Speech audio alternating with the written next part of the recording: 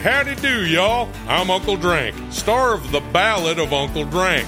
It is a scripted musical podcast about the life and times of me, fictional golf and western country music pioneer, Uncle Drank. The series also stars Luke Wilson, Brian Kelly, Chelsea Lynn, Kinky Friedman, and Billy Zane as a talking blender named Blendy. You can find The Ballad of Uncle Drank on SiriusXM, Pandora, Stitcher, or wherever you get your podcasts.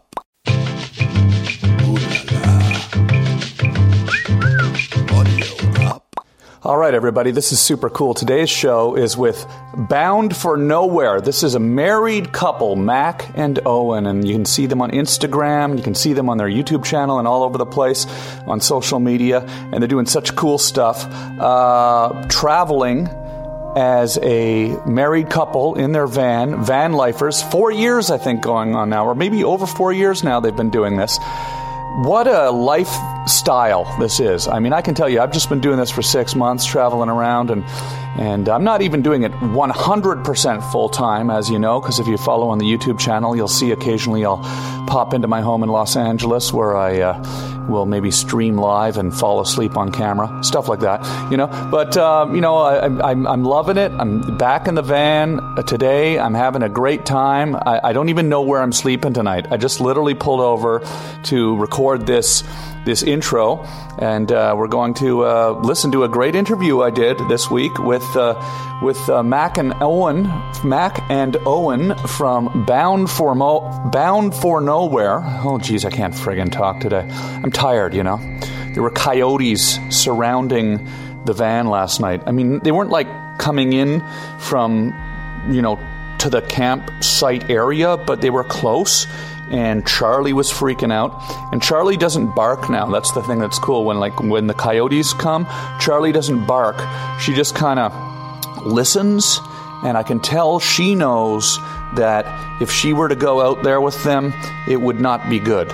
I'm not saying she seems scared. She seems very curious, very interested. I can see her looking off into the distance, out the window. I'll open the window. You have the screen door open, and then you hear the coyotes howling all around and yelping all around. Beep, beep, beep, beep, beep, beep. It's amazing. And then Charlie, I knows they are her, she's a direct descendant from them or whatever it is. I don't know how it works. I'm not a biologist. I'm not an expert in who descended from who with regards to potcake dogs from the Bahamas and canine. I don't know what I'm talking about. I'm rambling right now. I need to eat some lunch. I've been eating this stuff. It's this amazing boil in a bag stuff. It's really good, and I just go to the YouTube channel and you can watch me do some cooking on there. But I really love it.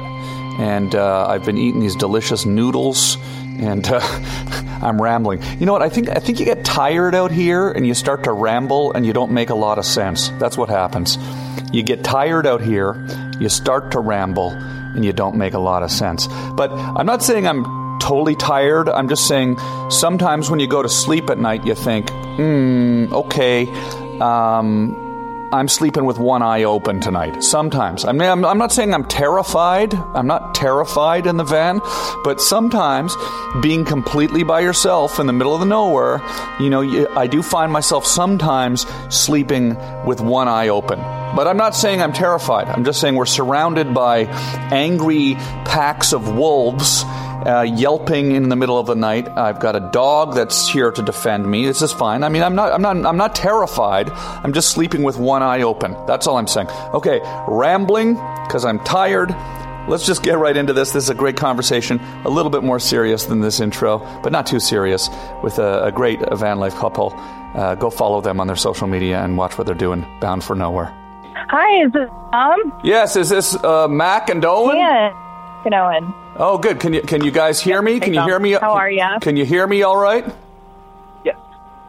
Perfectly. Yep. All right, cool. Thanks for calling. Yeah, do you want to just jump right into it? Well, let's do a quick little audio check. First of all, where are you? Where are you two?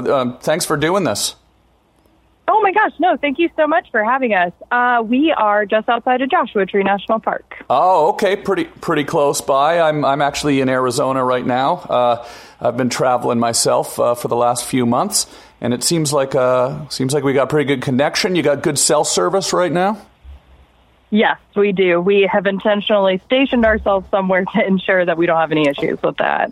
Yeah, that's cool. So, Mac and Owen, how long have you been doing van life? How long have you been doing this for? Oh, gosh. We left April 19th of 2016. So I think that we're coming up on, is it 5 years now? It will be. Oh, that's terrifying. 5 years now, almost. It's so cool. Now I'm brand new to this. I got a van during this pandemic here because I needed to, get out of the house basically. And I've been having a great time. I've always loved the outdoors. I've always loved camping and nature and photography. So this is really getting me on the road. And the last 6 months I've been traveling around, mostly in the southwestern United States in the desert, and when I say mostly, entirely, I mean.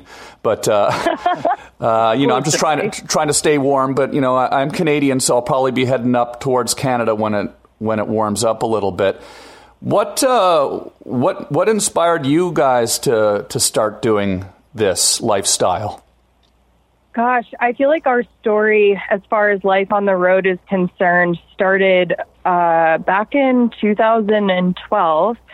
Which is when I graduated from college, and Owen and I were both had been in the Southeast for a long time, and the economy was kind of in the tank, and we were graduating from art school, and job opportunities weren't exactly looking super promising for us. But I think that we just kind of wanted to take some time to get to know the country and see what all was out there, and I think that we were quote unquote shopping for a new place to live.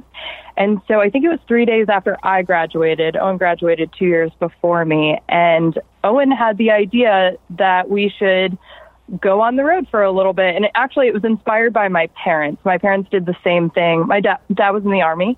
Yeah. And so they did something exactly like it, gearing up towards his first assignment. And so we decided to follow in their footsteps and do the exact same thing. And we did that with a tent and a Honda Element for 6 months.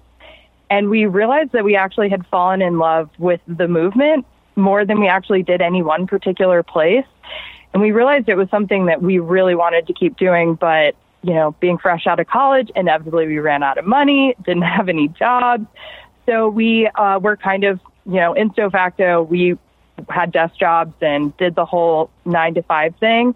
And it wasn't until about 2 years later that we looked at each other. We had just bought a house and we were like, what are we doing? This is not what we envisioned for our lives. How did we end up here? And it was actually in that same night that we made the realization that we wanted to be back on the road. We sat down and we came up with a plan, and we put a date on the calendar that night, which was April 19th, 2016. And it took us 2 years, and we left on the exact day that we planned. So you've got this amazing YouTube channel called Bound for Nowhere. And how long did you start doing the YouTube channel right away? And did you have experience with photography and filmmaking? Because you make these really amazing videos on there. Oh, yeah. Thank you so much. We didn't start doing the videos right away. It was sort of a few years in, and we were in the process of transitioning from our original van into our next vehicle. And so we decided to make the YouTube channel strictly for that rebuild, that whole restoration process. And we wanted to document it and just put that information out there just to help educate anyone else who was interested in doing something similar or, anything along those lines. And so from there, it slowly evolved into more and more centralized, I guess, around our own lives. And so we do a little bit more documenting our own lives in a similar vein to how you're documenting yours on your own channel. Yeah. Yeah, I think that... Go ahead. Yeah, Sorry, go ahead. Go ahead. You go ahead. Yeah. I think... So we do have experience with photo and video. both of our careers are pretty entwined with photo and video. Owen and I actually both went to college for photo, but actually ultimately both ended up with different degrees. But we've always had a love for documenting. Actually, I shoot a lot of film too. I saw that you have a beautiful Leica. So it felt like a really natural extension of just documenting what we were already doing. Yeah, that's so cool. Now, like you go to some pretty remote places. I've just started kind of, really exploring a lot of these more remote southwestern desert places that I've been discovering. I actually go in that app Dirt is where I sort of sometimes use my jumping off point, but I'll do a lot of Google searches to find places. I mean, how do you find the places that you want to go? Yeah, so it's kind of a big question. We started out using a lot of apps that are just big databases like the Dirt, like iOverlander, and so many others.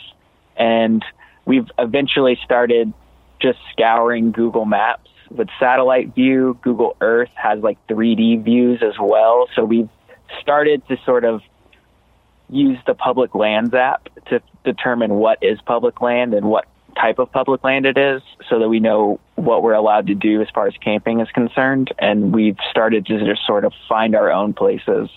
We also get lots of people generously offering their own secret spots and things like that as well. But we tend to try and find our own just to ensure that it's as remote and isolated, I guess, as possible. I think it's interesting, Sora, because I just on that note, like I've started, I've driven across the country multiple times over the years touring, doing my stand-up, but, I'm always going from city to city, and I've always loved the in-between places, but it wasn't really until I got the van and I really wanted to go photograph some really unique desert landscapes that I really started kind of zooming in on the Google Maps and realizing, wow, there's a lot of places that I've just never heard of, Yeah, absolutely. This country is so big, and there's wilderness areas, national parks, state parks, and you start to realize, wow, look at how much space there is to explore out there that people just, I don't think, realize how expansive it is.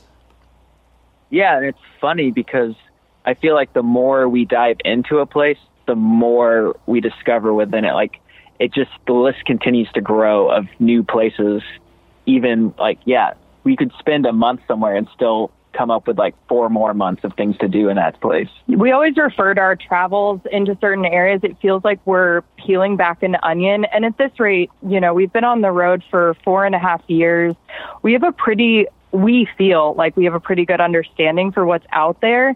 But every time we revisit an area that we love, it's just incredible how much more we find.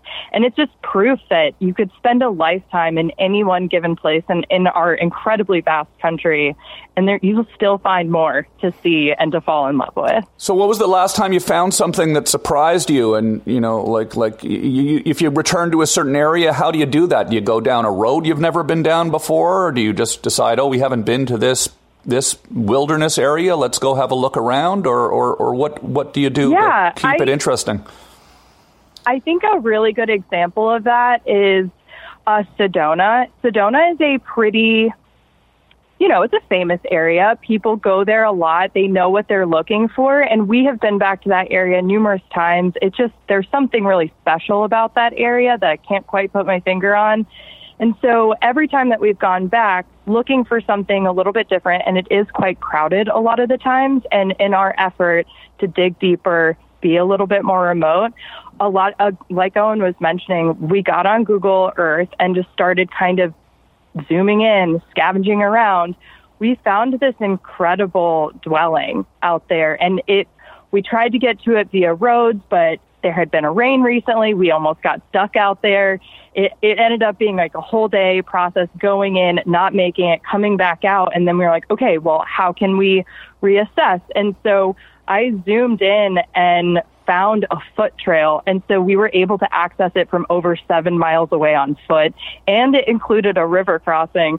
So you have to be willing to put in the time to do some research and dig deep. And and look. And I think that with time, a lot of people probably give up before they learn to read and recognize things on a map.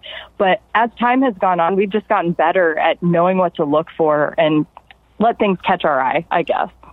Yeah, and I'd also like to add that, this year's a little bit different, but generally speaking, like one of the best parts of travel is just meeting people out there, like at the grocery store or wherever. We strike up conversations with people, and a lot of times they'll give us great recommendations for things that we wouldn't otherwise know existed or have even heard of, whether that be like trails, food, whatever. Yeah, people have 100%. But, when we went on the road, we went because we were questing after beautiful places and new experiences. But I think that by and large, when we think about our travels, the most incredible thing that we have gotten out of this experience is people. Yeah, for sure. So would you say we're nearing the point, or are we nowhere near the point where every inch of this country has been photographed? Oh, that's an interesting thought. And I would probably say before this summer, I would have ventured to say yes. But this summer, we again made an effort to be exponentially more remote than we have been in the past, just in an effort to still be able to go about our lives the way that we live them, but also to give space between us and other people for, our health and safety and that of everybody we come in contact with. And we found some just like, again, it's that onion. You dig deeper and you're like, how in the world, like somebody's had to have been out here, but like, it just feels like no one knows about these places. But that's kind of the magical thing. It's like, okay, maybe somebody else has been here, but it kind of just feels like you get to discover it and it's something new, even maybe. Yeah. Because it seems like the starting point is always where you can get with your vehicle, of course, I'm in a Ram ProMaster. It's 2-wheel drive. It's got front wheel drive. It's great on the dirt roads, but sometimes the roads get a little the dry sand or a little washed out, and I go, okay, I don't think I can go any further down this particular road without some sort of dune buggy or something like that. Do you worry? do you worry about getting stuck out there in the middle of nowhere? Have you been? You must have had some pretty harrowing experiences with the vehicle, I'm sure, over these years. Have we ever? So I will say that we were pretty blind when we stumbled into living this way. Neither one of us had any like 4-wheel drive experience, off-roading, none of that. It was just like we're 2 kids in an old Volkswagen van that broke down seemingly every other day. And all the things that we like to do are down awful, deteriorated roads seemingly, because we climb and surf and hike and backpack and do all of these things, and they always seemingly are at the end of just these awful roads. So when we started, our van was technically speaking it's 2-wheel drive old Volkswagen van, and it kind of just got to the point where it felt like our vehicle was what was holding us back. So that was actually why we started that new build, which started our YouTube channel. And it was just like a thirst to get further and to get more remote and to peel back the layers even further. And ultimately that vehicle didn't work out for us. And ever since then, we've actually are on our 4th vehicle. But what is your van now? Give me sort of a breakdown of some of the specs of what you're driving now. So right now we have a 2019 Toyota Tundra. It's a 4x4, but we removed the truck bed and put on a flatbed camper. So it's a 4-wheel camper is the brand, and we have an Australian aluminum flatbed that it sits on. So it somewhat resembles a truck, but it's really like a camper. Yeah, it's afforded us a lot of space, a lot of capability. And I will say, so I call this our Slumdog Millionaire vehicle because all of our past experiences and failures all culminated in decisions that we made for this vehicle. And I feel like this vehicle has turned out to be a lot bigger and kind of flashier. It's got a lot of bells and whistles. We got a winch, a snorkel, all of the gear, but every single piece of equipment that we now carry was because something went wrong in the past, or we came across somebody who needed gas on the side of the road. So we feel like everything that we have added to this vehicle is both insurance for us and people that we travel with, and I guess ultimately also other people that we come across down the road, because now we can fill up people's tires, we have extra gas, we have a winch. It's just when you're going to be as remote as we typically are, it's really important to be prepared for every scenario. So you have a snorkel, so that's so you can drive through rivers, I guess, right? That lets the engine breathe. Is that something you've used? Have you had to use that much, or? Yeah, actually. So we bought, when we had this truck built for us, we had the snorkel put on. And actually, it's kind of a common misconception. Snorkels are just as much for better air quality for your engine as it is for moving your air intake higher up on the body of your truck. Okay. Normally, it's going to be down low. Now it's up high. But it's great. We spend a lot of time in the desert, too, and it's super dusty. There's a lot of moon dust and sand. And so by moving your air intake higher, you're pulling cleaner air into your engine. It's just better for the longevity. I did not know that. I did not know that. You learn something new every day. Yeah, absolutely. Well, you guys have been doing this a long time. That's part of the reason I wanted to talk to you. I want to pick your brain and figure out what I'm doing wrong, because, I'm kind of like, I'm going through my own little learning curve right now. I've got stuck once. Actually, my first day out, I got stuck because I was out in some in the desert, and the road had some very sort of loose sand on it, and that's when I realized, driving through deep sand is not something that I should be doing. So I got stuck pretty much instantly the second I hit the deep sand. So I know to watch. I know to watch for that now, but. Were you able to get out on your own? What's that? Were you able to get out on your own? Well, with the help of AAA. Honestly, I was fortunately not that far from the paved road. It kind of was almost like an instant bogging down as soon as I hit the dirt road. So it was fortunate enough I was able to just call a tow truck and they pulled me out. But so I was glad I learned in a way that I was able to not be too screwed up. But I have a satellite. It's called a Spot X satellite messenger that I have. I mean, I haven't had to use it yet, but I do feel good knowing that if I'm off grid or off cell area, I might be able to call for help somehow. So. Yeah, absolutely. Do you have anything like that? Do you have a satellite phone, or what do you use to stay in touch with society when you're off cell grid? Yeah, so we have it's called a Garmin InReach, and it's just a tiny little fob thing, and it's really nice because we can connect it to our phone and we can send out text messages to people. It's actually super handy in emergency situations, but it's also really great if we are headed into an area that is super remote, but we're meeting somebody. We can communicate with them from afar, so we can message back and forth through it. So it's a pretty handy tool. We also did the John Muir Trail I guess it's now a year and a half ago, the 220-mile trail from Yosemite Valley to the summit of Mount Whitney.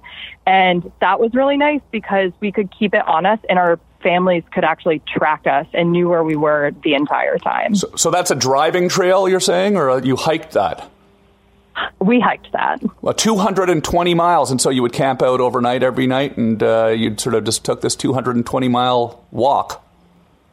Yep, we did. We needed some time to think, so we gave us plenty of time. Yeah. How long did that take? I think it was 15 days. Yeah, we did in 15 days. That's amazing. See, that's when you really get into the depth of it, right? When you're really away from the van, and so how do you pack enough food to last 15 days on a 220-mile hike? So we had three fill stops? It was.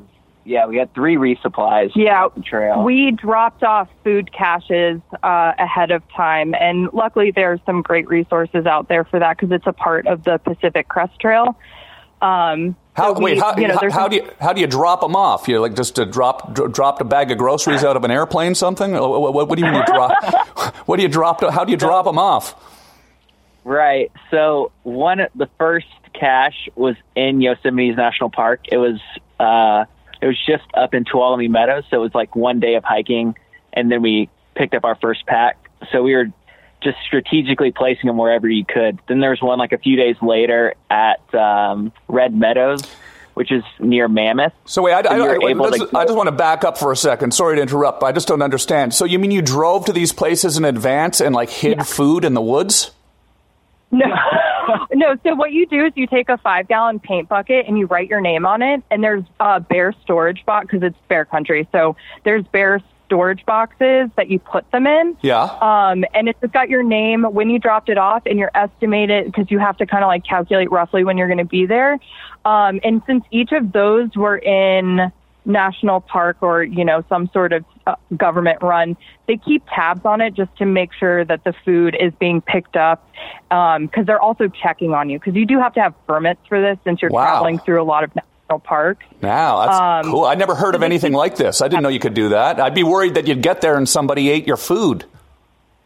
Yeah, so there is kind of like in some scenarios, like the first one's kind of an honor system. There's no one there like policing it and like checking your ID for it. But then like at the other locations, there was more of an infrastructure where there, like the second one was like a restaurant that just so happened to also serve as a resupply station. So they would make sure it was yours. And then the last one was like a private ranch where people like ride in horsebacks. And we mailed our food to them. And so they would like go pick it up and then take it on horseback to their ranch, where they also happen to like serve as a vacation place for people. Wow. Yeah, and it's actually pretty interesting because we, I would say that we overestimated how much food we need. We like to eat, so we weren't trying to go hungry. Yeah. So we packed a lot of extra food, and when we got to that final resupply, you kind of get into this mode where every single ounce you do not have to carry, you do not want. And at that rate, we knew how much food we were and were not eating. And we met another couple from the UK that were they did not bring enough calories to make it. So we actually gave them every ounce of food we did not need to make sure that they had what they needed to finish their trail. Wow, that is so cool. Now, did you ever like encounter any sort of wild animals out there that you thought, geez, this bear isn't happy, or anything? You ever feel in danger from any sort of wildlife situation? You know, recently in Sedona, we were just hanging out at night watching the stars, and we heard some scuffling around, and there's actually some javelinas that busted out of the bushes right next to us. And it was kind of scary because javelinas don't have the best eyesight, and they can be a little bit aggressive if they're startled. And it was in the dark, and we didn't know that they were there, so we kind of assumed that they didn't, you know, vice versa, know that we were sitting there. And so that was pretty scary, actually. I had like cold sweats for a while after that one. Yeah, Mac also thought that there was a bear outside of our van one time. And turns out it was just a deer chewing on rocks. That is so cool. I mean, I think that would be, to me, like being out in there without the comfort of the van with the doors locked. That's where you start to get a little nervous, I think, right? Is it a little scary being out in the middle of nowhere all by yourself with bears all around? Honestly, I feel most comfortable in those scenarios, but then again, we do a lot of backcountry backpacking and climbing and stuff like that. So we have a lot of experience in super remote areas, and it's really funny. I feel like I'm the person I'm meant to be when I'm in the backcountry, because you just kind of shed all the extra responsibilities and all the frills of life, and what's in front of you is just, that's everything. We really, really love spending time in the backcountry because it's just a really simple way of living, and you get to focus on each other and the view and only what you're doing. Yeah, I find that like when I come home from my trips in the van, when I get home, I find myself getting stressed out when I get home, because it's like when I'm out on the road, I feel like I have a lot to concentrate on. I have to pay attention to where I am, not getting lost, what I'm eating, what I'm doing each day. But then I don't have time to really let my mind drift off into the stresses of life, or into the things that, you would maybe, where your mind would wander to if you weren't focused on all those other things. Is that kind of why is it sort of an addiction for you like that, to be out there? Whenever you do come off the road, do you feel yourself kind of coming down from it in a strange way? Yeah, it's interesting you say that. I've never quite put it into words that way, but it's pretty accurate. I'd say we haven't spent a lot of time off the road in these years, but we did quarantine with some friends this year because of COVID. And yeah, I guess not having our mind as occupied with like the daily chores does sort of like give you room to wander into some of those other stressors that we don't normally get. Yeah, I just feel like when we like living this way, because it feels like all of the excess and non-essential things of life are just, we don't have to worry about them. That's probably not the right way to put it, but it just feels like all the excess crap is just non-existent for us. It is like a lot of just base needs, like, when do we need to fill up our water tank? When do we need to fill up our propane tank? Are you happy? Am I happy? And it really just, we feel like by removing the excess, we just get to focus on our own well-being and happiness. And that's always been a really big drive for the both of us. If something is not bringing us joy, we kind of try to just remove it from our life entirely.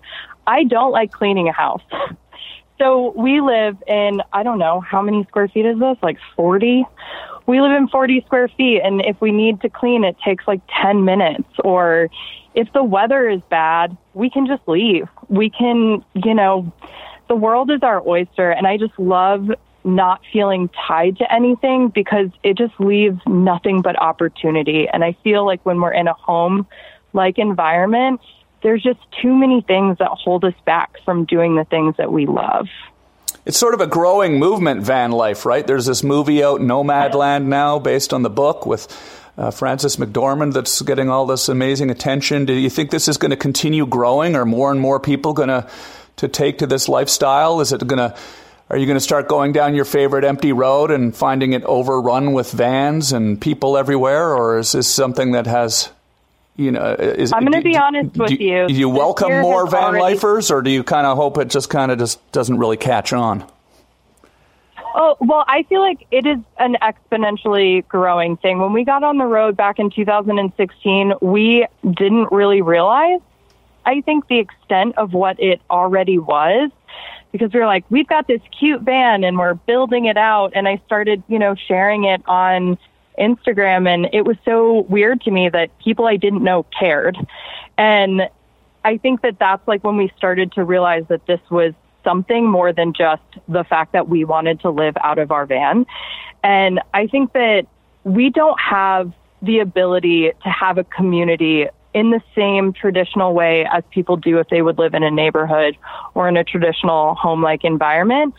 But I think that by having more people on the road, we get to have more community, and it feels the exact same. We get the same benefits from it.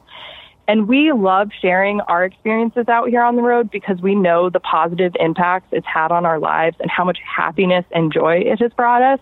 And if I can give a little bit of that back to anybody, that's worth my time sharing. And I just think that if more people lead lives that make them happy, I think that the world would be a better place. And if this van life is for them and will do that for them, I am 100%.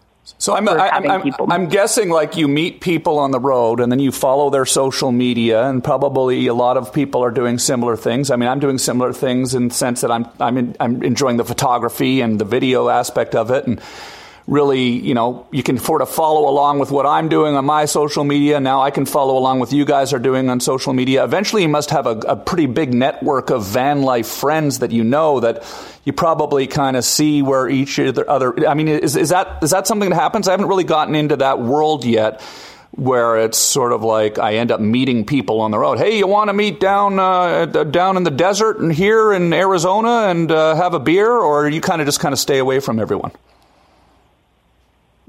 Typically before this year, we spent most of our time on our own, and if we met someone, it was usually by happenstance.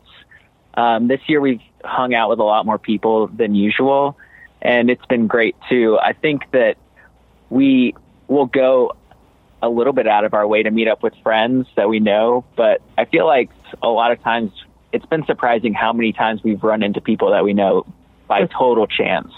Yeah, but I will say that a lot of the people that we know who live on the road, we actually started following them in their journey because we liked what they were doing. It could be something as simple as we liked their vehicle, or, we have similar recreational activities that we like to do. We like to surf, we like to climb.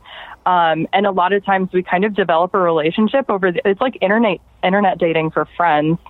Yeah. And then ultimately over time because there is a certain vulnerability with meeting up with people that you don't know. Actually, there's a lot of vulnerability that comes with that. And so I think that it's kind of nice that you can develop this relationship and camaraderie with people online. And then when you get to the point in your relationship where you feel comfortable meeting in person, you can. And to circle back to what Owen's saying about us spending a lot of time with people, we've actually been with the same 2 or 3 couples almost all year. And the reason why we decided to do that was I think that when COVID really started to hit the United States pretty hard, we realized how vulnerable we are out here on the road, because we thought that we were just endlessly free and unencumbered and immune to all of this to a certain extent. And then when we showed up at the grocery store for the first time after coming out of the backcountry and hearing that COVID was hitting the U.S. really hard, we went to the grocery store for the first time, and all of a sudden we realized that our access to water was being shut down. Our access to showers was being shut down. Our access to food was no longer going to be easy or safe. And I think that when we realized if we were going to continue to be on the road this year, we needed to combine our powers, I guess, with other people who are traveling for morale sake, for mental stability sake, for carrying supplies, because between us, we can carry more food, we can carry more water, and we can be out more remote and around fewer people for longer. What kind of food are you eating? What are some of the tricks that you've picked up as far as packing food? Is there something that's efficient that's also delicious? Oh gosh.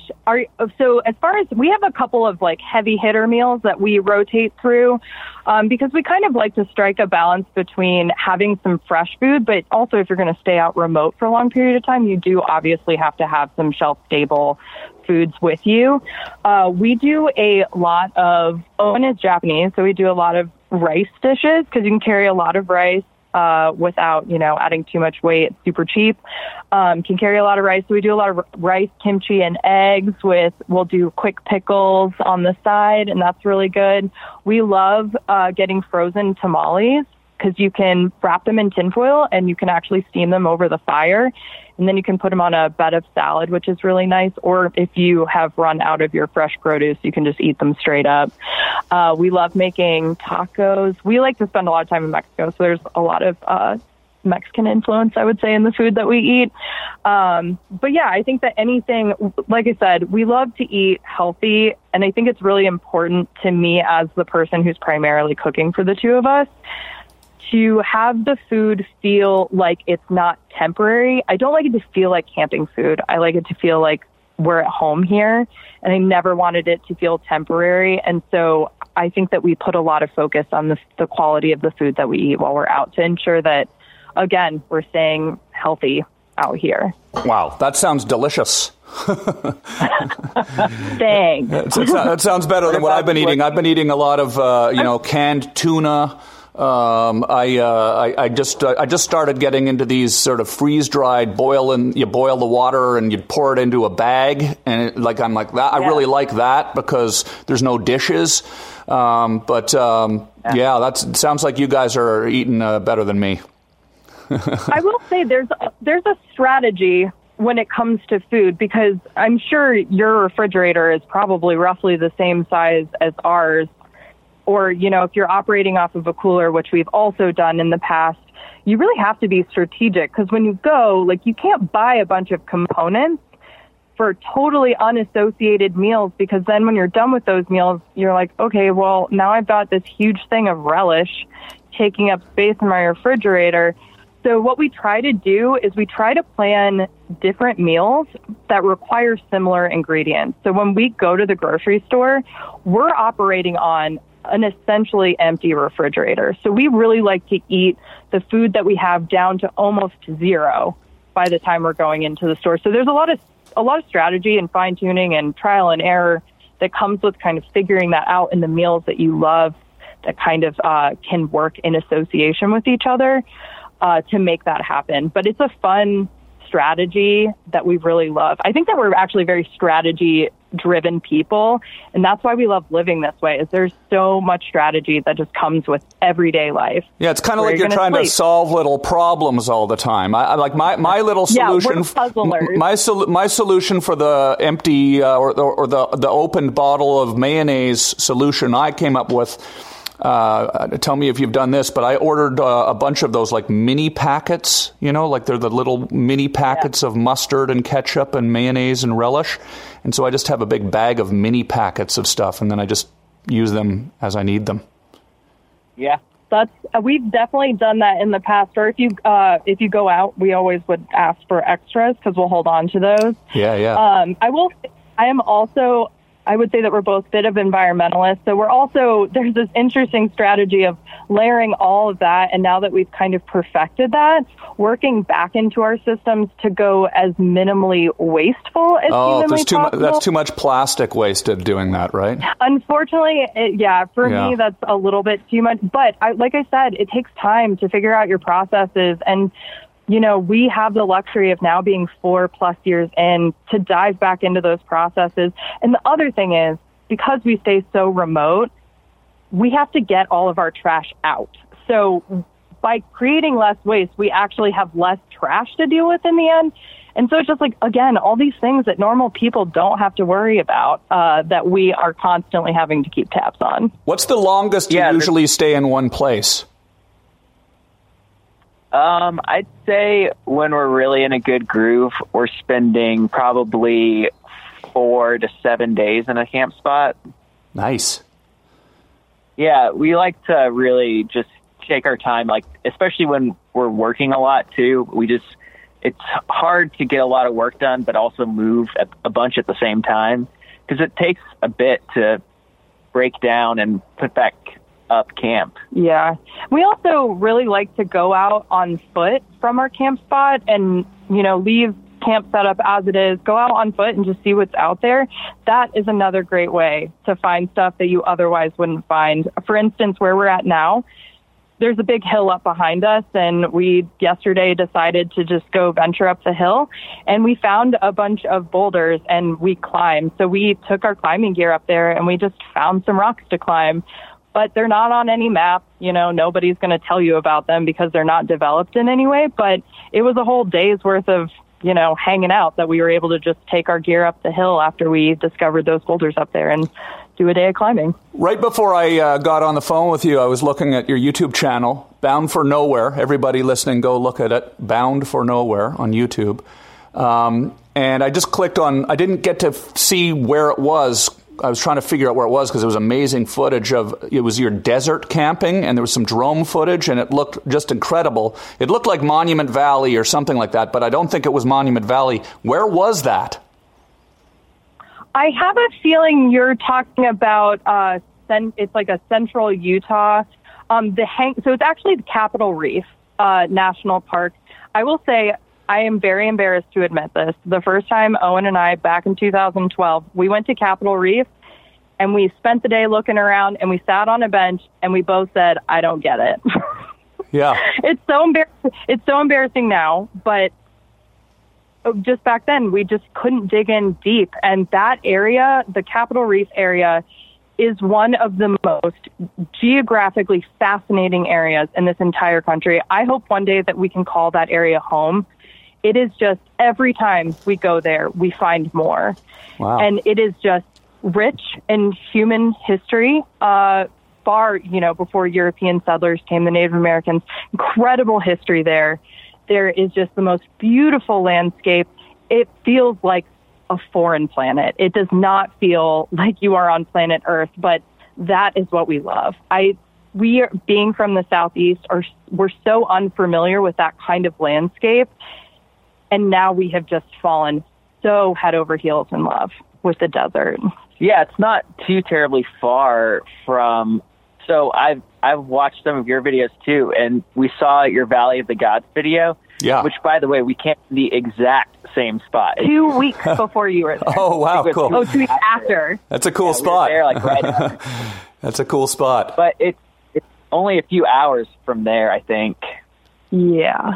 I love it out there. I similar, like I'm from Canada, so the desert is mysterious and magical and like alien-like to me. It just feels like you're on Mars. Yeah. Oh, and one of my favorite spots so far was up in northern New Mexico. I went to a native ruin called Chaco Canyon, which was incredibly beautiful ruins of Native American ruins, Pueblo people ruins, but also just the canyon itself was just shockingly beautiful. It was very similar, actually, to Valley of the Gods. Yeah. Yeah, we haven't made it out there, but it's been on our list. It's, like I said, the list is always growing. It's so hard to try and see it all, but the Southwest has so much amazing stuff. Yeah. So where in Canada are you from specifically? Ottawa, the capital. Oh, you're from Ottawa. Ontario, Yeah. just sort of north of New York State. Yeah, we went through there a few years ago, actually. Yeah, we did. Friends. Yeah, we did a loop. We went up through Maine and we did New Brunswick, Prince Edward Island, Nova Scotia, Newfoundland, Labrador, came all the way down the coast of Quebec, spent some time in Quebec, and then came over to Ottawa. Yeah, that's beautiful out in the East Coast. That must have been an incredible trip. I'm looking for. See, that's a thing. Like I've learned that I have to kind of follow the weather. I'd like to go up to Canada now, and everyone's saying, "Why aren't you coming to Canada? You're Canadian." But the thing is, it's cold. And you're like, I'll die it's cold if in I Canada. go up there now. It's cold in Canada. Yeah. I'm living outside. Is there? I heard you mention that you have been going into Mexico too. Do you do a lot of traveling through Mexico in your van? Do you ever have any security issues with that? Do you feel safe down there? Yeah, we've been down to Mexico a handful of times, always in the Baja California Peninsula. Yeah, so we've done that. We haven't done any mainland Mexico, where I think more of people's issues seem to come from. We also don't spend a lot of time in Tijuana, like the border big cities. We tend to go down and just try and be in more remote areas as per usual. Yeah, typically when we're headed down there to surf and spearfish. So we're headed into super remote areas with some really nice waves. And often, we'll go days without seeing anybody down there. That's beautiful. So, I drove down Baja California 25 years ago, maybe a little more when I was in my 20s. Dreaming. And we just drove down there in a rented Jeep Cherokee that we rented in San Diego, and it was beautiful. We drove over to the Sea of Cortez. It was incredible landscape. But it's nice to hear that you're going down there now, because I wasn't sure if it was still safe to go down Baja California. It is safe? I mean, I'm thinking maybe about doing that again with my van. Yeah, I think it's a great place to go with the van, honestly. We haven't had any trouble at all. We've heard horror stories, but we've also heard more like great stories than bad ones. Yeah, I think it just comes down to you have to listen to your gut when it comes to any scenario. And I feel that way about it. Doesn't matter where you are. You have to listen to your gut on places. And if you get a feeling about something, I would leave. But every time we've been to Baja, the people are warm, inviting. They're so happy that we're down there. I mean, because, at the end of the day, we're bringing money to their communities. And I would say that Baja is a pretty Baja is not the most wealthy area in Mexico. So I think that people are just really happy to see that people are excited about where they live. So are you doing dispersed camping in Baja, or are you staying at hotels when you go down there? I mean, does it feel safe to just go camp on the beach by yourself, or are there other campers around? How do you do that? We're typically pretty dispersed. There's a couple of famous surf spots that we've been to where, there are other campers out there and other people trying to surf the same waves. But then there's some spots that are going to be more remote where we don't see anybody. And I will say that there's some really great resources out there for if you are interested in venturing down that far that that can be really helpful if you are wanting a little bit more security. There's amazing places that you can stay on the beach with a palapa for $5 a night. So really and truly anything that you could be looking for, from elaborate accommodations to zero accommodations, you can find down there in Baja. I might want to pick your brain about that off the radio. Our brains, off the podcast our at some point. Are yours to pick. Seriously, we have a lot of very specific resources that, and this is off the record, we do try to hold some of those things a little bit close to the vest because we do feel like it's important that people do their own research for safety and environmental reasons before venturing into some of these places. But specifically, I have some stuff that we would like to share with you that I think will make your journey easier for even in the U.S. Yeah, no, that's now you've got my curiosity going. Like, what am I doing? Yeah, we've just been what am I doing wrong? You've seen some of my videos. What? Yeah, and I don't mean to do that. And so, like I said, off the record. So, I just feel like maybe I should just there is a growing this is a growing movement, and there is a lot of devastation happening, like environmental devastation happening out there. A lot of places that we have loved to revisit for years, we are showing up and they are trashed. Yeah. Trashed beyond relief. And it's so exciting to see so many people getting excited about going outside, overlanding, van life, all of these things. But I do feel a sense of responsibility to ensure that if we are sharing information, that we're also sharing how to do these things responsibly, because all too often these days it feels like we're showing up to camp spots and there is toilet paper just strewn about everywhere, or trash, or plant life just being absolutely run over and trampled. And I think it's really important that if this movement is going to continue, that we have to do it in a responsible way, because the thing is, we have seen place after place after place that were public access that are now shut down, that nobody has access to anymore because they're just being devastated. Yeah, I find that. Do you find that sometimes people might be going out into this natural setting just in search of the perfect Instagram photo, and they don't really have 100%. Any sort of stake in the game? They don't really know what it means to be, protective of the environment? Yeah, I would say that is a pretty accurate assessment of all of that, and it's really frustrating because it feels like there are no repercussions for those things, and once some of these natural resources are gone, that's it. Yeah, I think it's easy to sort of go to some place and not worry about the amount of pressure you're applying onto the land, because if you're just going to go there once, take a picture and leave, you don't necessarily see the evolution and the change and the degradation of it. But, for those people that live there or go back there frequently, they will start to see and notice the immense pressure that a lot of social media, if you're geotagging, for instance, a lot of things, and these places get blown up and all of a sudden they're receiving so much visitation that they just can't handle it, the environment itself. And so it's easy to just take a picture and leave and not think anything of it. But, if you're going back and visiting, you start to see these things happen and you see the cycle, and you just have to be, we just really want to make sure that we want people to get out there, but we also want people to be educated. Yeah, I was just in Cabeza Prieta, which is just southern Arizona, close to the Mexican border, a beautiful place.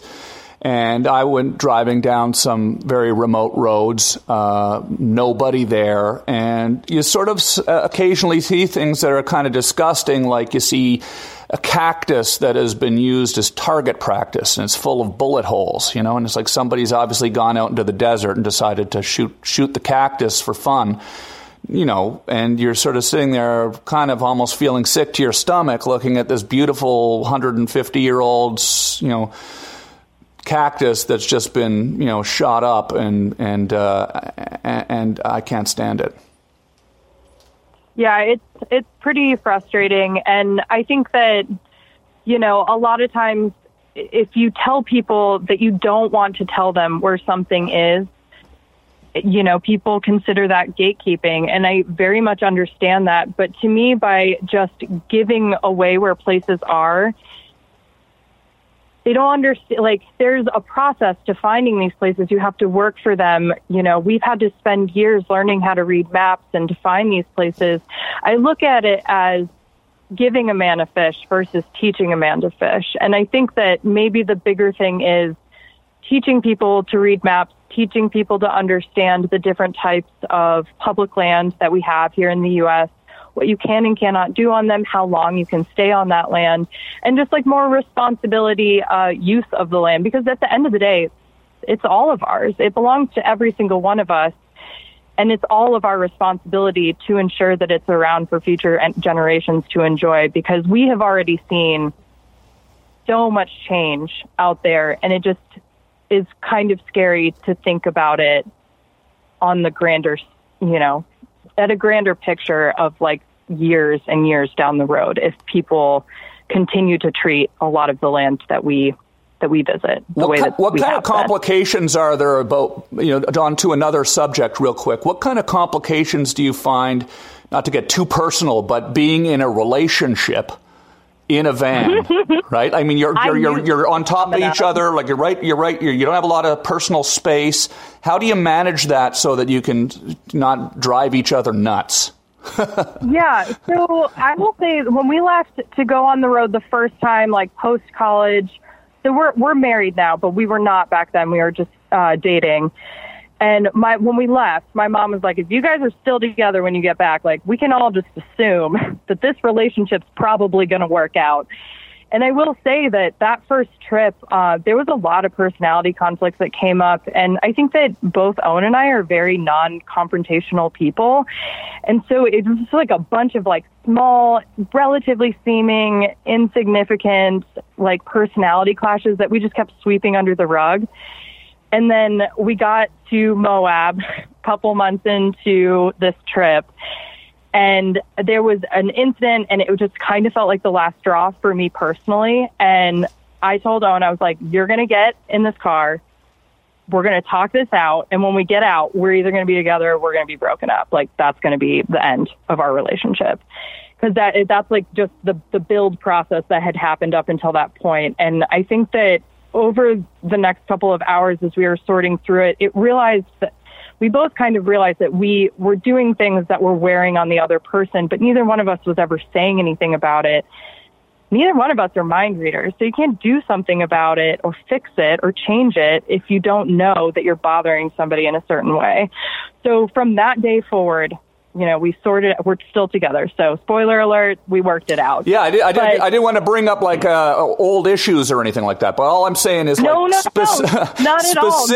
Specific to the van, though, because what you're talking about sounds sort of typical of all relationships. You got to kind of talk things through. But in the van specifically, you're in there. Do you take walks? Do you go off on your own sometimes, or how do you manage being in the van itself together? Right. So it is tough when there is some disputes and feuds, because like you still kind of have to work together even if you're mad at each other. Kind of. You do have to work together. Like there was a time in Idaho where we were mad at each other, and so Mac wanted to go take a yoga class, but I had to like go drop her off and then pick her up at the right time, and so we still had to like work together and make plans despite like being mad at each other. So like it's kind of weird to be mad at someone in that situation, just because you still have to be cordial and work together. And work together. Yeah, that's right. And so there's things like that. We definitely will take walks sometimes just from camp if that's available and easy to do. I think, it's just being able to also communicate openly all the time and just not let anything fester so that we can make sure that we nip it in the bud, because everything just seems to be, so much more exaggerated in the smaller space. So if it just means we take a walk and clear our minds, or if we just leave each other alone for a little bit, then that's what it takes. I think it takes over communication. And then what I was getting at is when we just realized that our process needs to be in the moment, even if it's small and insignificant. If something is bothering one of us, you just be like, hey, I really don't like it when you do that. Can you just not? And then he'd be like, oh my gosh, I'm so sorry. I didn't realize I was doing that. I'll take care of it. It won't be an issue.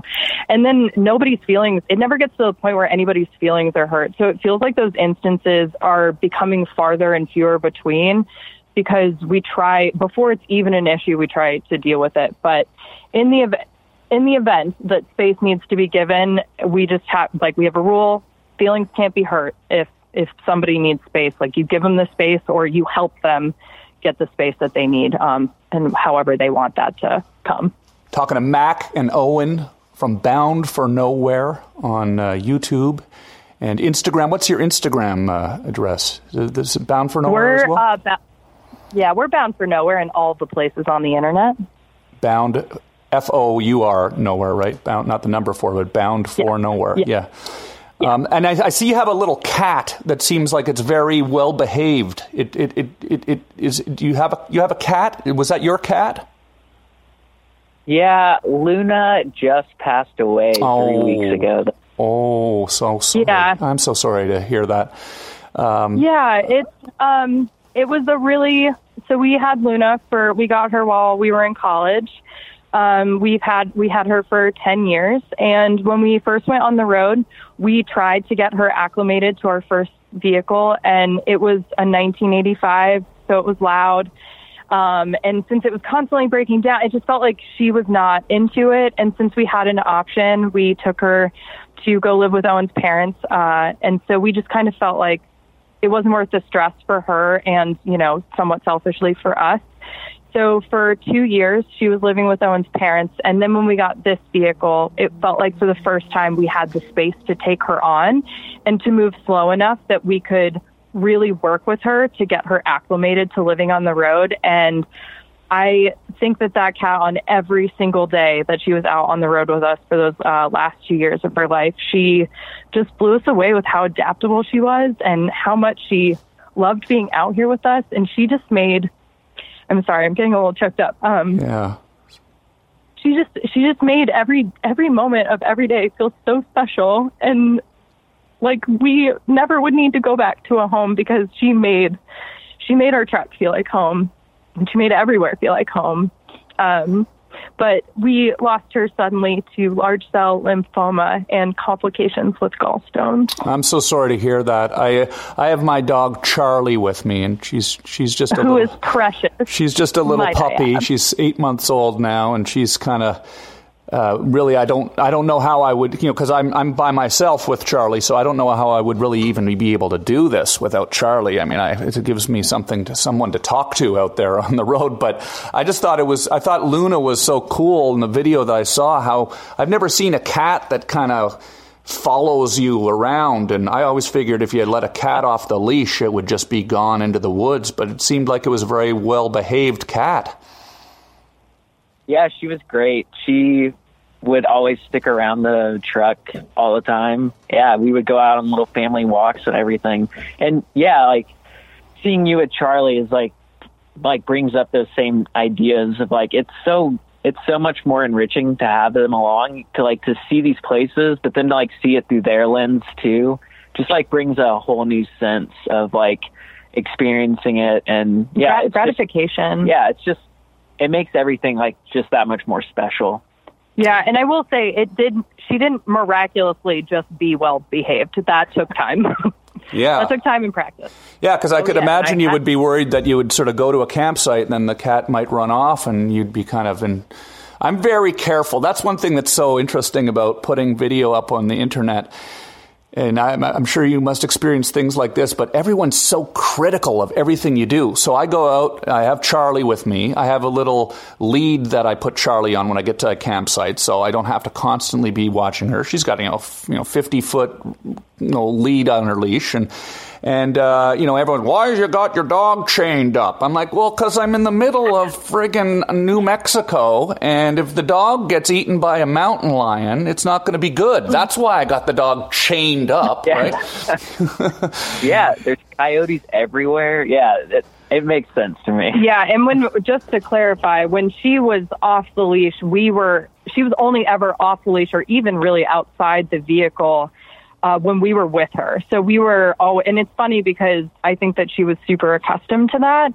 So we'd be on a family walk and she'd get a couple feet ahead of us and she constantly would turn around to see where we were. So I think that a lot of her confidence was our presence, if I'm being perfectly honest. But yeah, you have to be ultra careful with stuff like that. And also at the end of the day, that cat she's our everything. I would never, ever put her in any sort of harm's way. So yeah, we watch her with eagle eyes. Yeah, and I'm sure it's the same with Charlie. I did have a question for you. Are you familiar with the book Travels with Charlie? That is what Charlie is named after, Travels with Charlie. We suspected as much. That's what I was thinking. Same spelling, Charley. Yeah. And in fact, my van has in Spanish script font Rocinante painted on it as well, which is the same name that Sean Steinbeck called his camper, was Rocinante, named after Don Quixote's horse. And I don't know who Don Quixote named his horse after, but yeah, that's all Travels with Charlie. I love that. Influenced, yes, for sure. Yeah. Yeah. I saw that and I was like, and it's got to be. It's got to be. It's too close, too similar. Good call. Absolutely. Well, listen, my last question, because we've been talking for over an hour now, and it's been amazing talking to you guys. But where are you going next? And is there anywhere you really, really want to go that you haven't been yet? Yeah. So this past summer, we were hoping to go up to Alaska and do a lot of British Columbia as well, but since the border to Canada never truly opened, we decided to postpone it and spent most of our summer in Wyoming. But we're hoping this year to go to Alaska and do that for the summer. Yeah, and then if we can make it to Alaska this year, we're starting to feel really content with what we've accomplished here in North America. So we are actually starting to plan what life looks like on another continent. Oh, okay. Wow. So you're going to ship the van overseas somewhere and go explore Europe, or we are not entirely South America, maybe, or where? So we're actually thinking that we're going to start in Japan. Owen has always felt a strong draw, obviously, to Japan to go explore his heritage.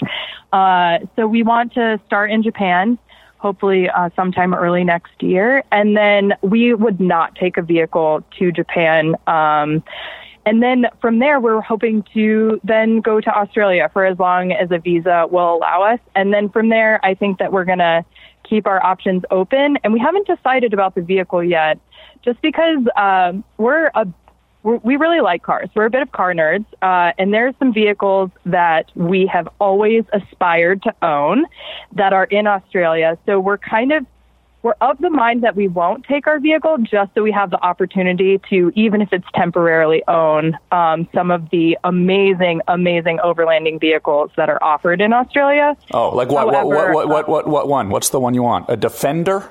Oh, your girl wants. Those are so nice, except for they catch on fire surprisingly frequently. That's never a good one. They catch on fire, yeah. Yeah. Your girl really wants a Toyota Troop Carrier. Oh, okay. I'm going to have to look that up. A Toyota Troop Carrier. Okay, very cool. Yeah. It's a version of a Toyota Land Cruiser, but it has a bumped out, like a larger body in the back, which makes it a little bit better for living. And there's a bunch of amazing companies out in Australia that put pop tops on them. Wow, that sounds pretty hardcore. That's amazing. Well, yeah, Australia's super, super rugged to travel in, so we're hoping to acquire a vehicle that can get us to those super far out places. That is so cool. Well, listen, Owen Mac, thank you so much for talking to me today. And I'll be following along on Instagram. I'll make sure to follow you, and maybe I'll shoot you a message and see if I can get some of these secret spots if I ask nicely. I was going to say, don't hesitate. Shoot us an email. Don't hesitate to reach out. We're an open book. Like, our knowledge is your knowledge, and anything that we can do to make your life easier on the road, to keep you out longer, we're absolutely willing to make happen. And I was going to say, on the note of getting stuck, I recommend carrying some MaxTrax. Oh, those plastic things that you shove under your wheel. Yeah. I actually do not have those right now. They will save you. They will save you. Perfect for the sand. Yeah, perfect for the sand, great for mud, good for helping other people, and you can use them as levelers if you need a little bit of like leveling out at camp. MaxTrax, they're called. Mm-hmm. MaxTrax. Okay, I got to get those. Okay, good. I've got my homework assignment. All right. Thank you so much. It was an honor. It's amazing to hear your voice and know that it's speaking to us. Oh, no, it's so cool. So cool to talk to you guys. I love your films and your adventures. It's very inspiring and gives me a lot to think about. So thanks for being on my show. Appreciate it. Awesome. Thank you so much. We'll have a wonderful rest of your day and travel safe. Yeah, safe travels. We'll talk soon. Okay, bye. Thanks, Mac and Owen. Everybody follow them on their social media. The links will be here in the description, I believe. I got to figure out how to do that. And just check out their stuff, man. And if you're thinking about getting into van life, I mean, listen to this show, because we're going to give you some of the tips and the tricks. Obviously, I'm learning a lot just talking to everybody. Mac and Owen just gave me a lot of tips and tricks, and I think they may have even slipped me a couple of secret locations, so maybe we'll go there together. And just so you know, pretty soon I'm going to get cameras on this podcast, so you're going to be able to watch on my YouTube channel, which is youtube.com/Tom Green. Follow me on social media, on Instagram. Follow me on Twitter. But most importantly, subscribe to this podcast. If you haven't clicked subscribe, click subscribe, and tell your friends to subscribe to this podcast. Thank you, Audio Up, for the support. I really appreciate it. Without Audio Up, this podcast wouldn't be here, and then, it would be a lot more difficult to do what I'm doing, so I really, really do appreciate that. And everybody out there, peace, stay positive. I know it's been a crazy time. It continues to be crazy, but I feel like there's a light at the end of the tunnel. I feel like the pandemic is waning. I feel like maybe it's not waning, but maybe I can feel a day where it will be waning. I can imagine a day where it will be waning.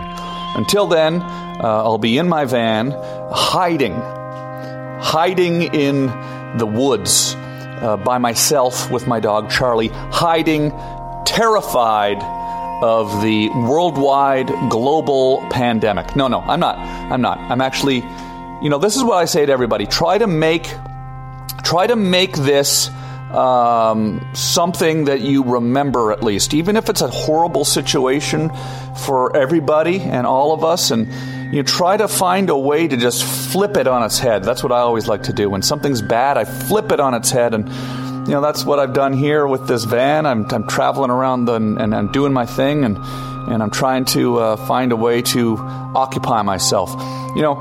Lots of you have things that I don't have, right? Like, lots of you have wives and husbands and children and family in the same city that you live in.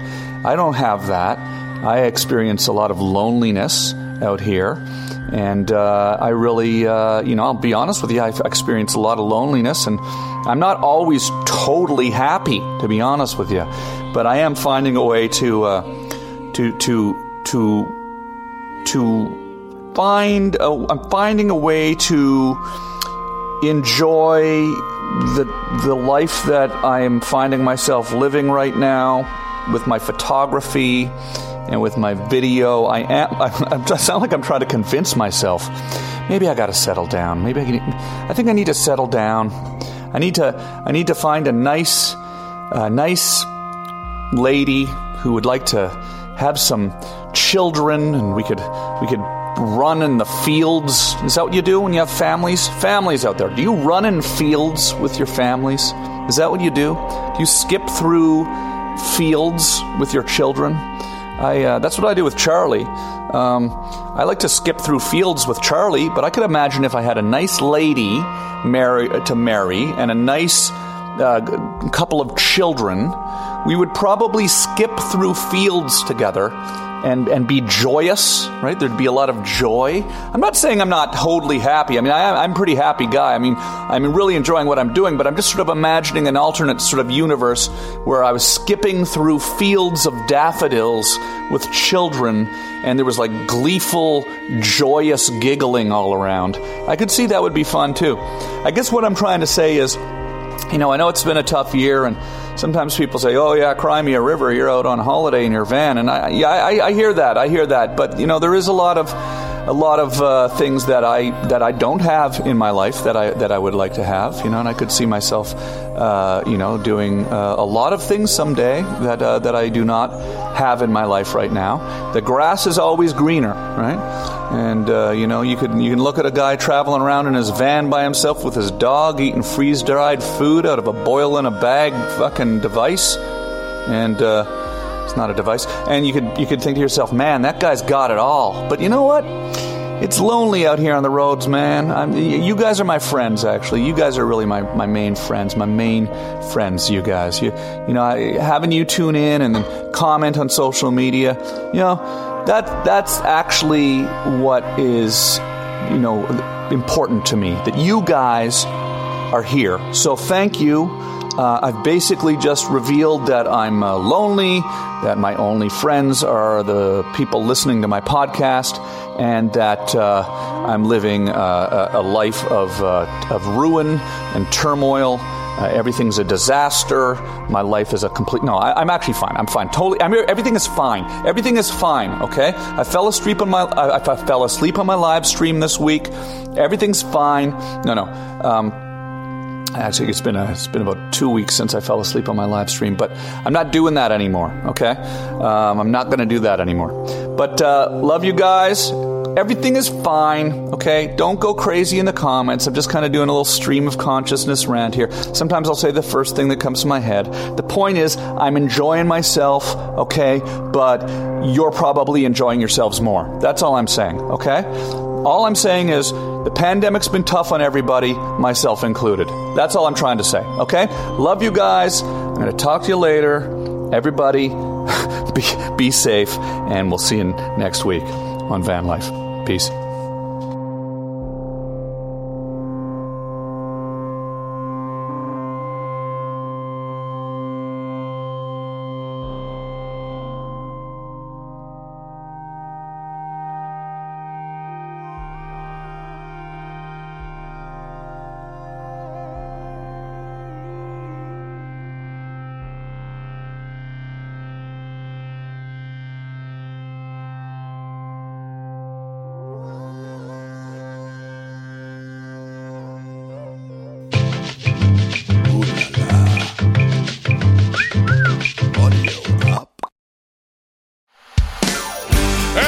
Howdy do, y'all. I'm Uncle Drank, star of The Ballad of Uncle Drank. It is a scripted musical podcast about the life and times of me, fictional golf and western country music pioneer, Uncle Drank. The series also stars Luke Wilson, Brian Kelly, Chelsea Lynn, Kinky Friedman, and Billy Zane as a talking blender named Blendy. You can find The Ballad of Uncle Drank on SiriusXM, Pandora, Stitcher, or wherever you get your podcasts.